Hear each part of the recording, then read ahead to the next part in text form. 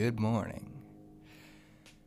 Today's podcast is going to be about fitness, specifically warm ups and how you might be able to improve your experience at the gym. But first, I'm going to shed some light on a personal anecdote and gonna spit some game at you about a new word I've just invented. So, this could be on either side. Or actually, you could even be a bystander to it. When you're at the gym and you notice someone who's kind of doing the same exercises as you, but like one exercise behind you, and every now and again they'll like catch up and do the same, and you catch them peeping over at you in your form. Or if you're that person and you're like, wow man, I don't know what I should do today. Ooh, that person has a great workout. I'm gonna follow their lead, but I want to be nonchalant about it. So I'm gonna be like, every now and again doing my own thing, but I'm gonna be taking note. And obviously you could be the bystander to this all and just be like, that dude is doing the exact same thing as that other person. Like, wow. Like, he's like checking out his form. Anyways, I call this a little gym shadow. Because they're following you around and they're doing what you're doing. And it's not a bad thing. And in fact, I would really like to encourage people from learning from others at the gym. That being said, disclaimer, I think it's super weird and uncomfortable for anyone to stare. And yeah, but I think observational learning, the act of watching someone else do something, is a great way to learn, and it's a great way to promote self-efficacy in a certain action. Like, if you are really wanting to do, let's choose like handstands, for example. You could try it a lot, but unless you see someone else do them really well, you're going to be possibly missing out on some technique that you just may not understand. And I think it's important to be on the lookout for ways to improve your own technique. Now, this kind of... So today, I had a little gym shadow, and honestly, I was really flattered because when people are doing that, now, as a preface, I know some people get bothered by this, and I'm going to explain why I don't.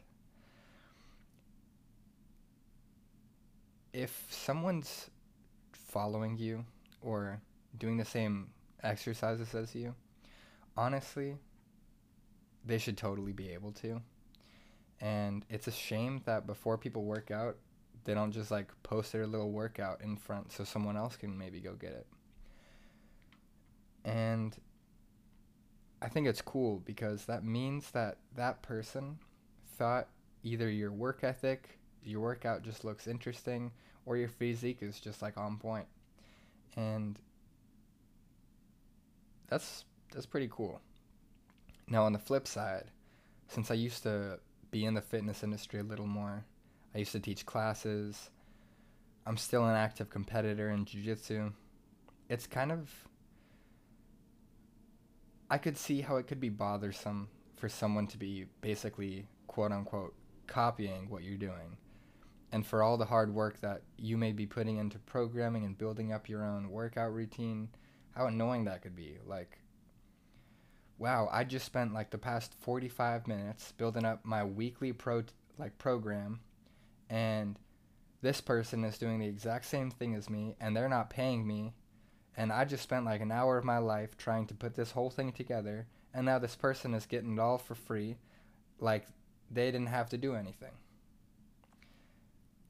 Totally get that. And honestly, that's pretty annoying. So, honestly, I don't really have a fix for that, but I guess you should just be flattered. Because that means that, I mean, instantly, it should be just readily available now to you know that your program is good enough for other people to want it. Because someone is literally copying you do it. So, I think that should be on like a good thing. So that's enough about gym shadows. Fun little term, just thought I'd game you up on it. Now, on to some cool tips and tricks, warm-ups. Most people don't do them.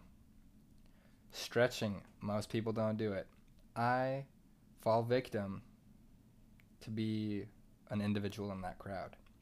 I don't roll out enough and stretch enough. However, and this is where I really want to make my point, I think warm-ups and cool-downs are crucial. I think you can get away with stretching a little less if you warm up and cool down a little more. And if you're wondering, well, what should I do for a warm-up? So, what I think you should do for warm-ups is you should do some sort of activity that isn't too strenuous from anywhere from 4 minutes to 10 minutes. And within that time range, you should break a sweat. I'm not saying a heavy sweat. I'm just saying you should feel your pores open and you should feel a small sweat coming on. And right about when that happens, you should try to tone it back for like 30 seconds to a minute and get a little cool down from that initial warm up and go off into whatever machine, compound lift, barbell, dumbbell, whatever you're gonna do. You should go over there and start to warm up the muscles you're about to use.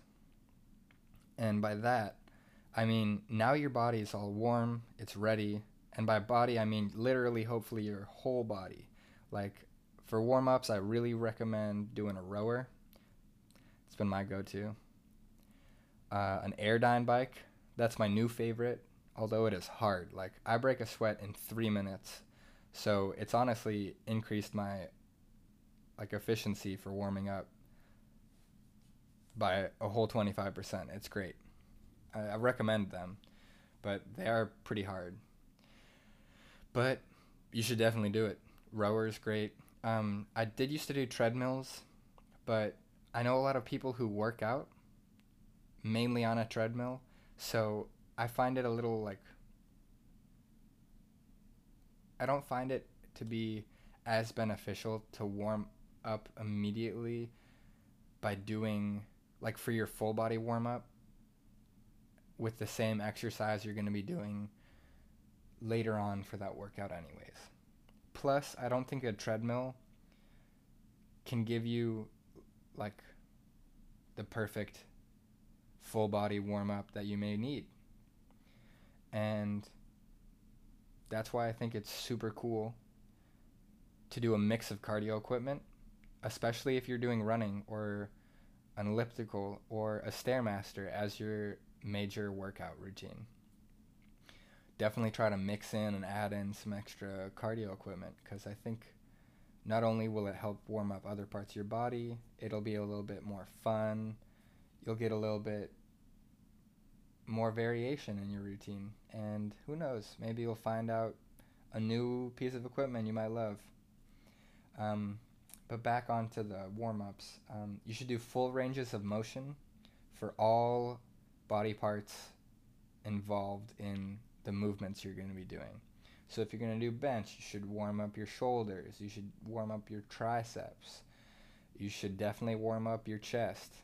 I would warm up your wrists and your forearms. Like just do some wrist rotations, just get yourself loose. I think it's really important. If you're going to do squats, obviously run yourself through the full range of motion. Maybe do some donkey kicks, just some regular kicks. Do some hip abduction and adduction, so like raise your leg out to the side and bring it in. I think you should also even warm up with a little bit of abs. If you're going to do some seated, like Arnold press as your first exercise, definitely shoulders. Maybe warm up your back a little bit. I think you get the picture. So, the next time you're really out in the gym, give it a try. Go out, try some new equipment, get on that full body warm-up, and get after that workout.